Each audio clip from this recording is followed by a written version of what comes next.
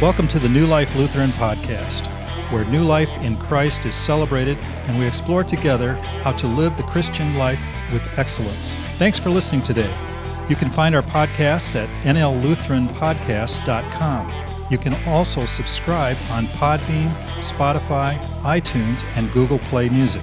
If you have any questions for Pastor Erik or would like to suggest topics for a podcast, you can email Pastor Erik at erik.anderson@nllutheran.com.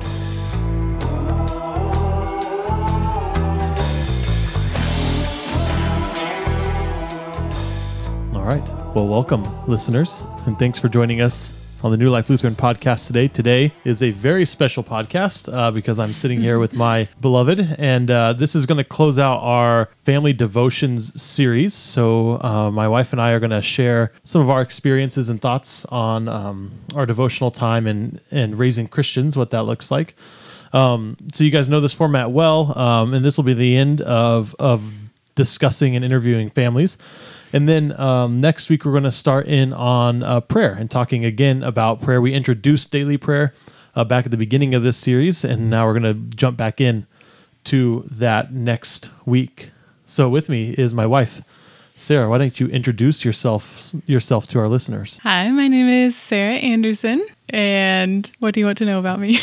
I stay at home with our boys. We have Augustine, who's 2 years old, and Ambrose, who's 7 months. Yeah, so tell our listeners a little bit more about our kiddos. How are they similar? How are they different? What are they like?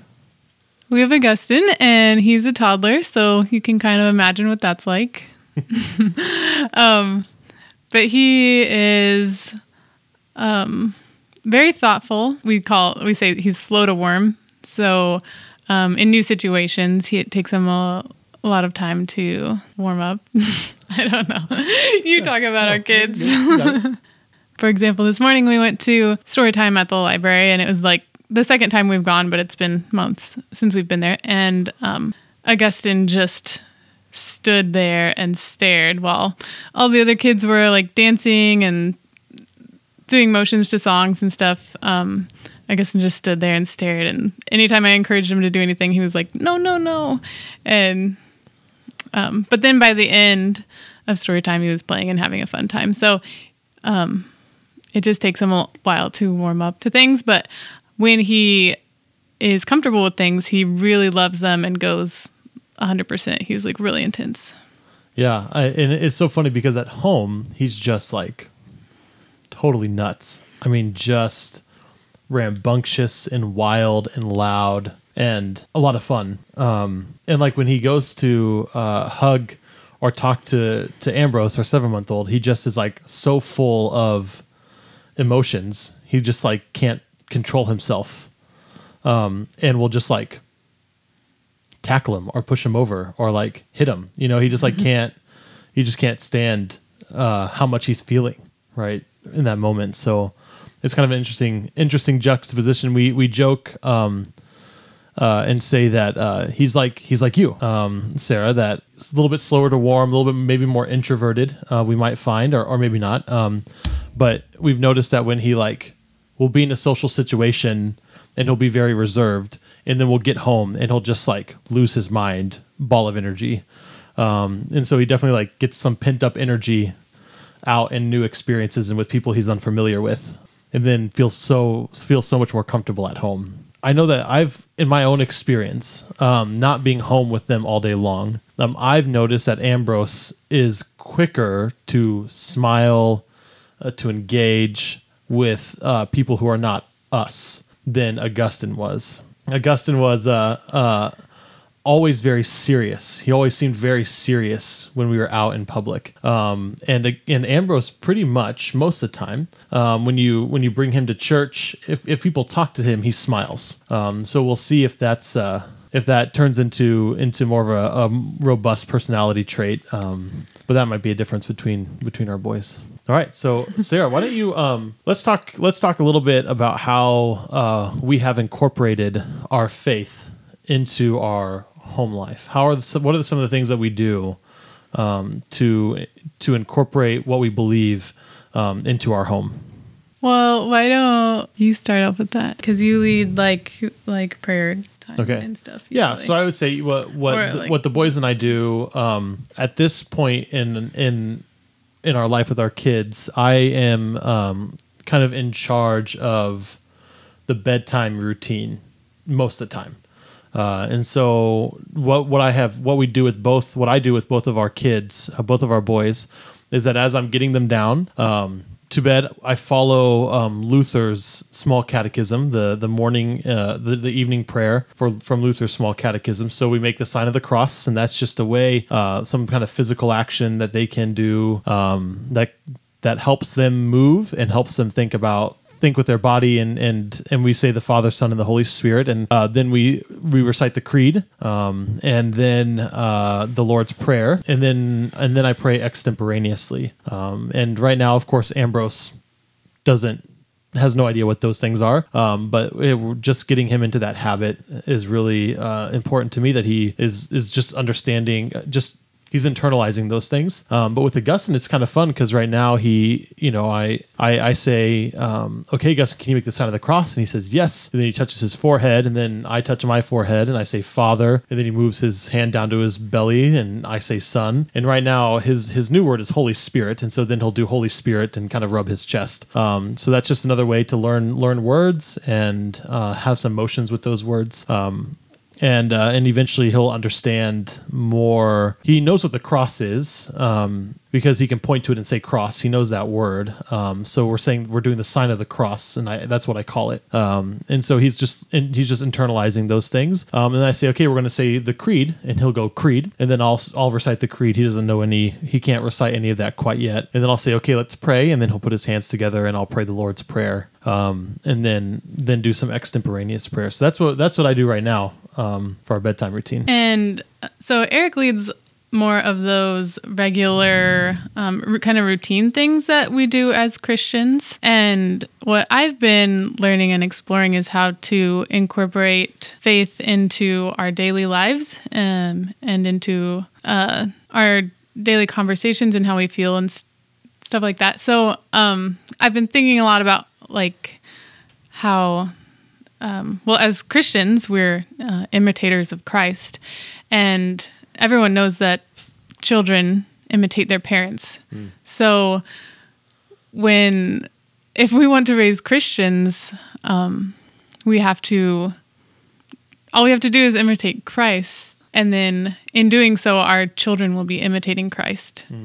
I was thinking a lot about that because, for example, it's no surprise to anyone that children of a professional football player become professional football players because they see that their parents love those things and encourage them to do those things. So if our children see that we love Jesus and want to be more like him, at this age at least, they're going to naturally want to be more like him. Of course, once they're older, they'll rebel and whatnot. But as far as the ages that we have, I feel like the most important thing is for us to be like Christ, and then they'll imitate that.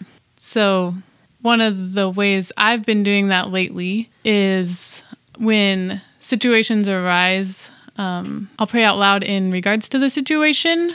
So for example, I've been kind of focusing on, and the Lord has been teaching me that I can't do things on my own. And that we need him, which is a pretty basic thing of the faith, but not easy to actually do. Not actually easy to learn. And once you actually learn it, you're like, oh, this is what I've been hearing my whole life, and this is what it actually means. So I've been learning a lot about that, and it's given me a lot of freedom to know that it's okay that I'm not a great mom on my own, because I can't be a good mom on my own without Jesus. Yeah, no. And you and I have had lots of conversations about this, that it's at the end of the day, because of our sinful nature, we fail as parents. That's just and this is the conversation you and I have had regarding Christian freedom, influenced by particularly Martin Luther's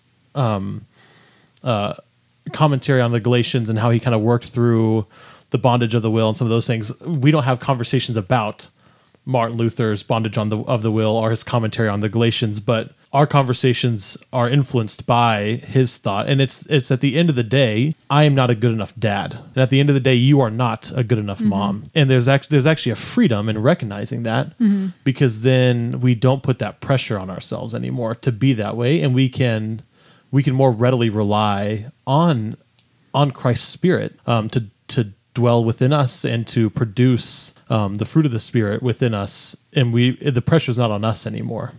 Yeah. So like a week or two ago, Augustine was having a meltdown, and I was getting really angry, and I just decided or recognized that I cannot control myself without help from God. And so I prayed aloud, admitting that I didn't have the strength to control myself, and that Augustine didn't have the strength to control himself. And so I asked God aloud to give us self-control. I think that is one really important thing that we can show our children, is that it's okay to feel, I guess as a Christian, I'm learning that, or I've been focusing on the fruits of the Spirit, and I've been recognizing that I can't muster up any of those things myself with my own power. I can't produce patience in myself. I can't produce self-control. It's not something I can force myself into doing, at least not in the long term. And so I'm recognizing how much I need to ask our Father for those gifts, and praying aloud in those situations, such as when there's meltdowns, praying aloud and asking God for those things. It's teaching Augustine that we can't do it on our own, and that's okay. We're also pretty sensitive about not trying to suppress emotions in Augustine. And right now Ambrose is just a baby, so it's like, he's 7 months old. There's not a whole lot you can do.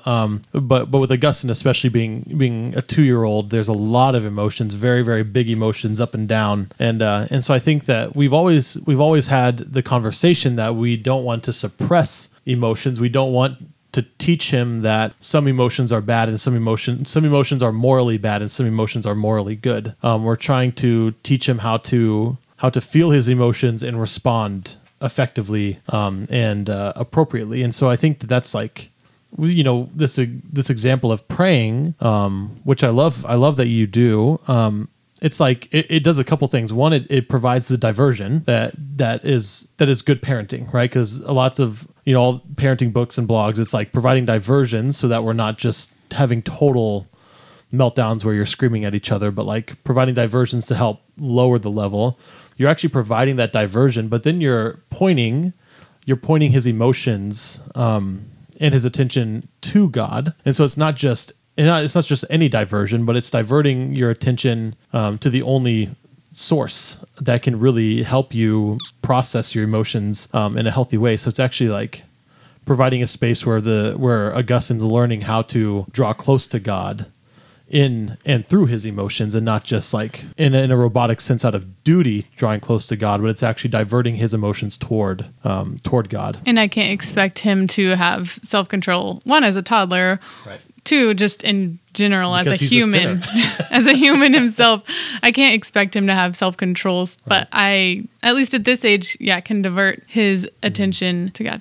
Yeah, I think that kind of goes into really probably our primary way. You and I are not we're not particularly we're not really into devotions the way that kind of popular Christianity understands devotions. Mm-hmm. That's not really how we roll. We kind of hang around more in that freedom realm. And so I think what we try to do, what we do try to do, not what I think we try to do, what we do is our faith is not just integrated in our lives through devotional moments. Our faith is integrated in our lives through everything. And so what we try to do, I know when I get home and I have conversations with Augustine, I try to often, have conversations about Jesus, have conversations about the Bible, some of those things, so that he understands that this is just, our minds are always on Christ. Our minds are always on things that are above. And so just kind of integrating Jesus into our family life, he's always there with us. We can talk to him. We talk about him often, we talk about him every day. That's part of that we're building these individuals, these two individuals who are who are in Christ already. They're baptized into Him. So we're just training them how to recognize Jesus and how to know Him, and not necessarily trying to I don't want to raise kids that just do devotions.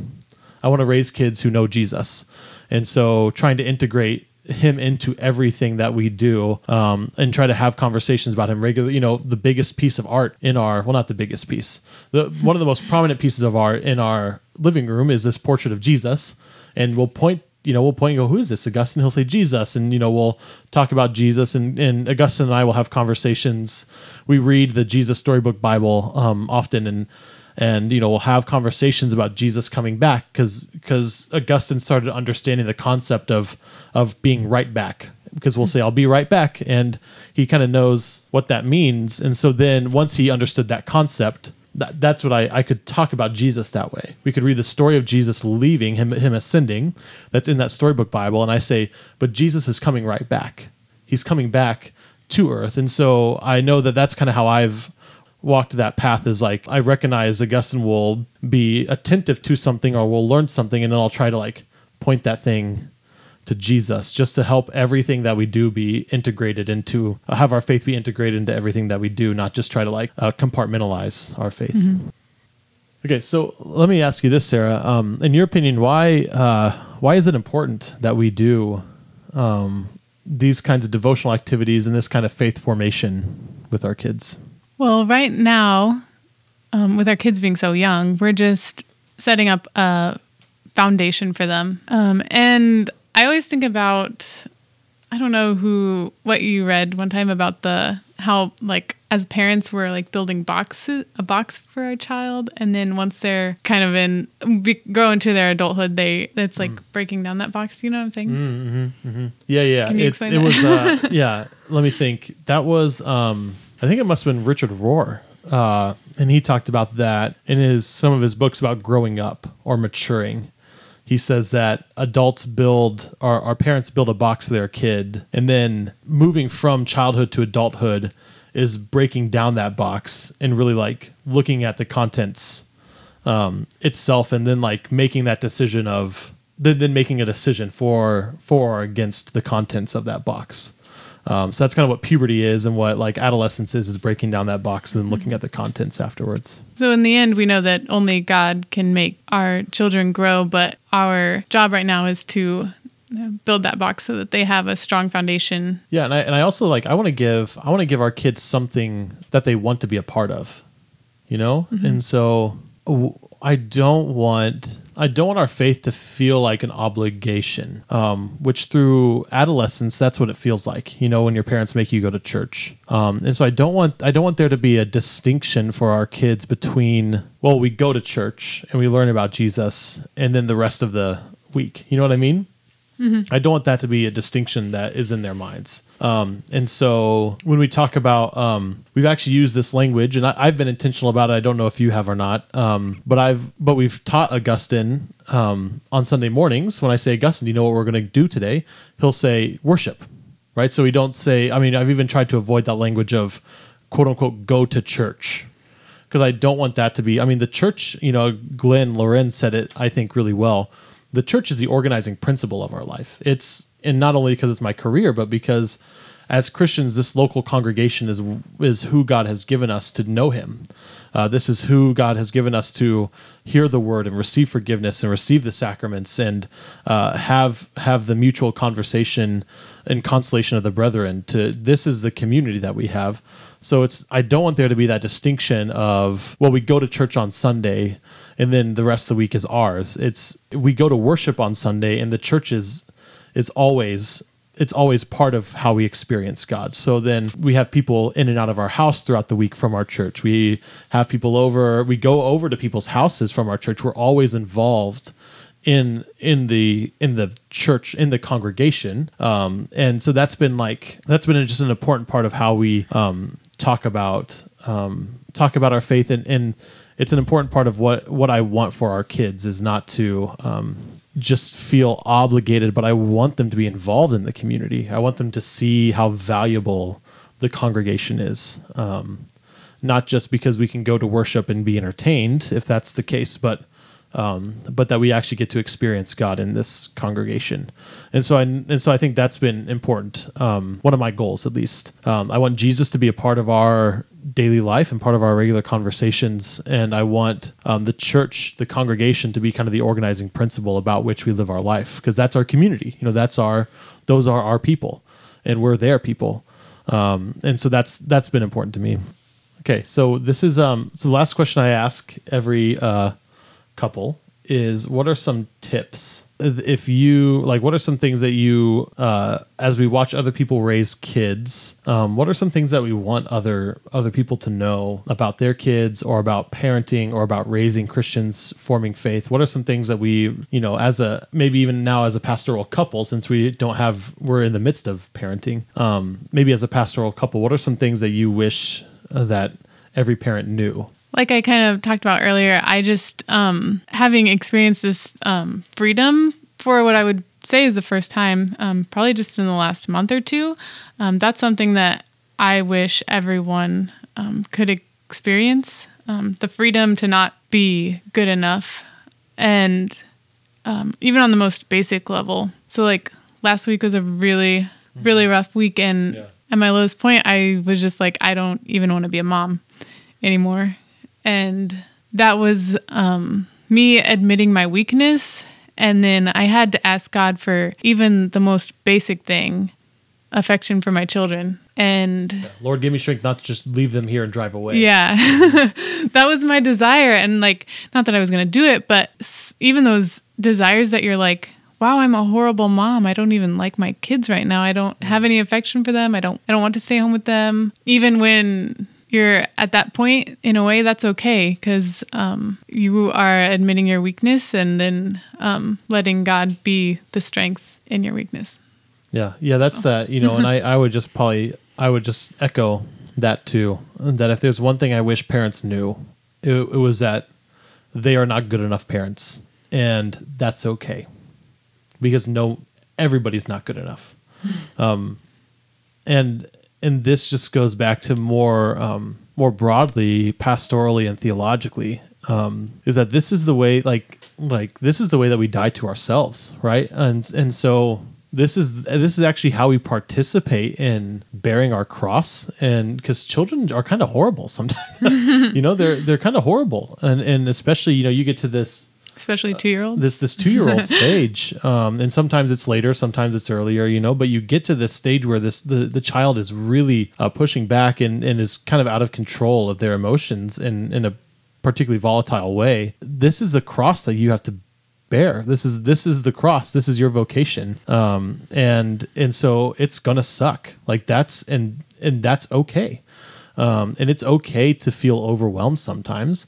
That's you mourning and you realizing that you are not good enough, that you do not have the power within you to love your child the way that you need to, and you do not have the power within you to make your child a successful person. And that gives us the opportunity to be resurrected by the Holy Spirit, which I know a couple weeks ago that was a conversation that we had. You mentioned something about something was going on with Augustine, and you were talking about how in that moment you felt overwhelmed, but you prayed or something like that. It was that kind of situation. Mm-hmm. You prayed or something, and then you were actually brought to peace, or you were able to respond better because of that, taking that pause, praying, refocusing, diverting yourself in your own emotions to Jesus. And then I just said to you, how does it feel to be resurrected? Because that's what Jesus just did to you. That's what we're experiencing right now. And so I would just echo that know that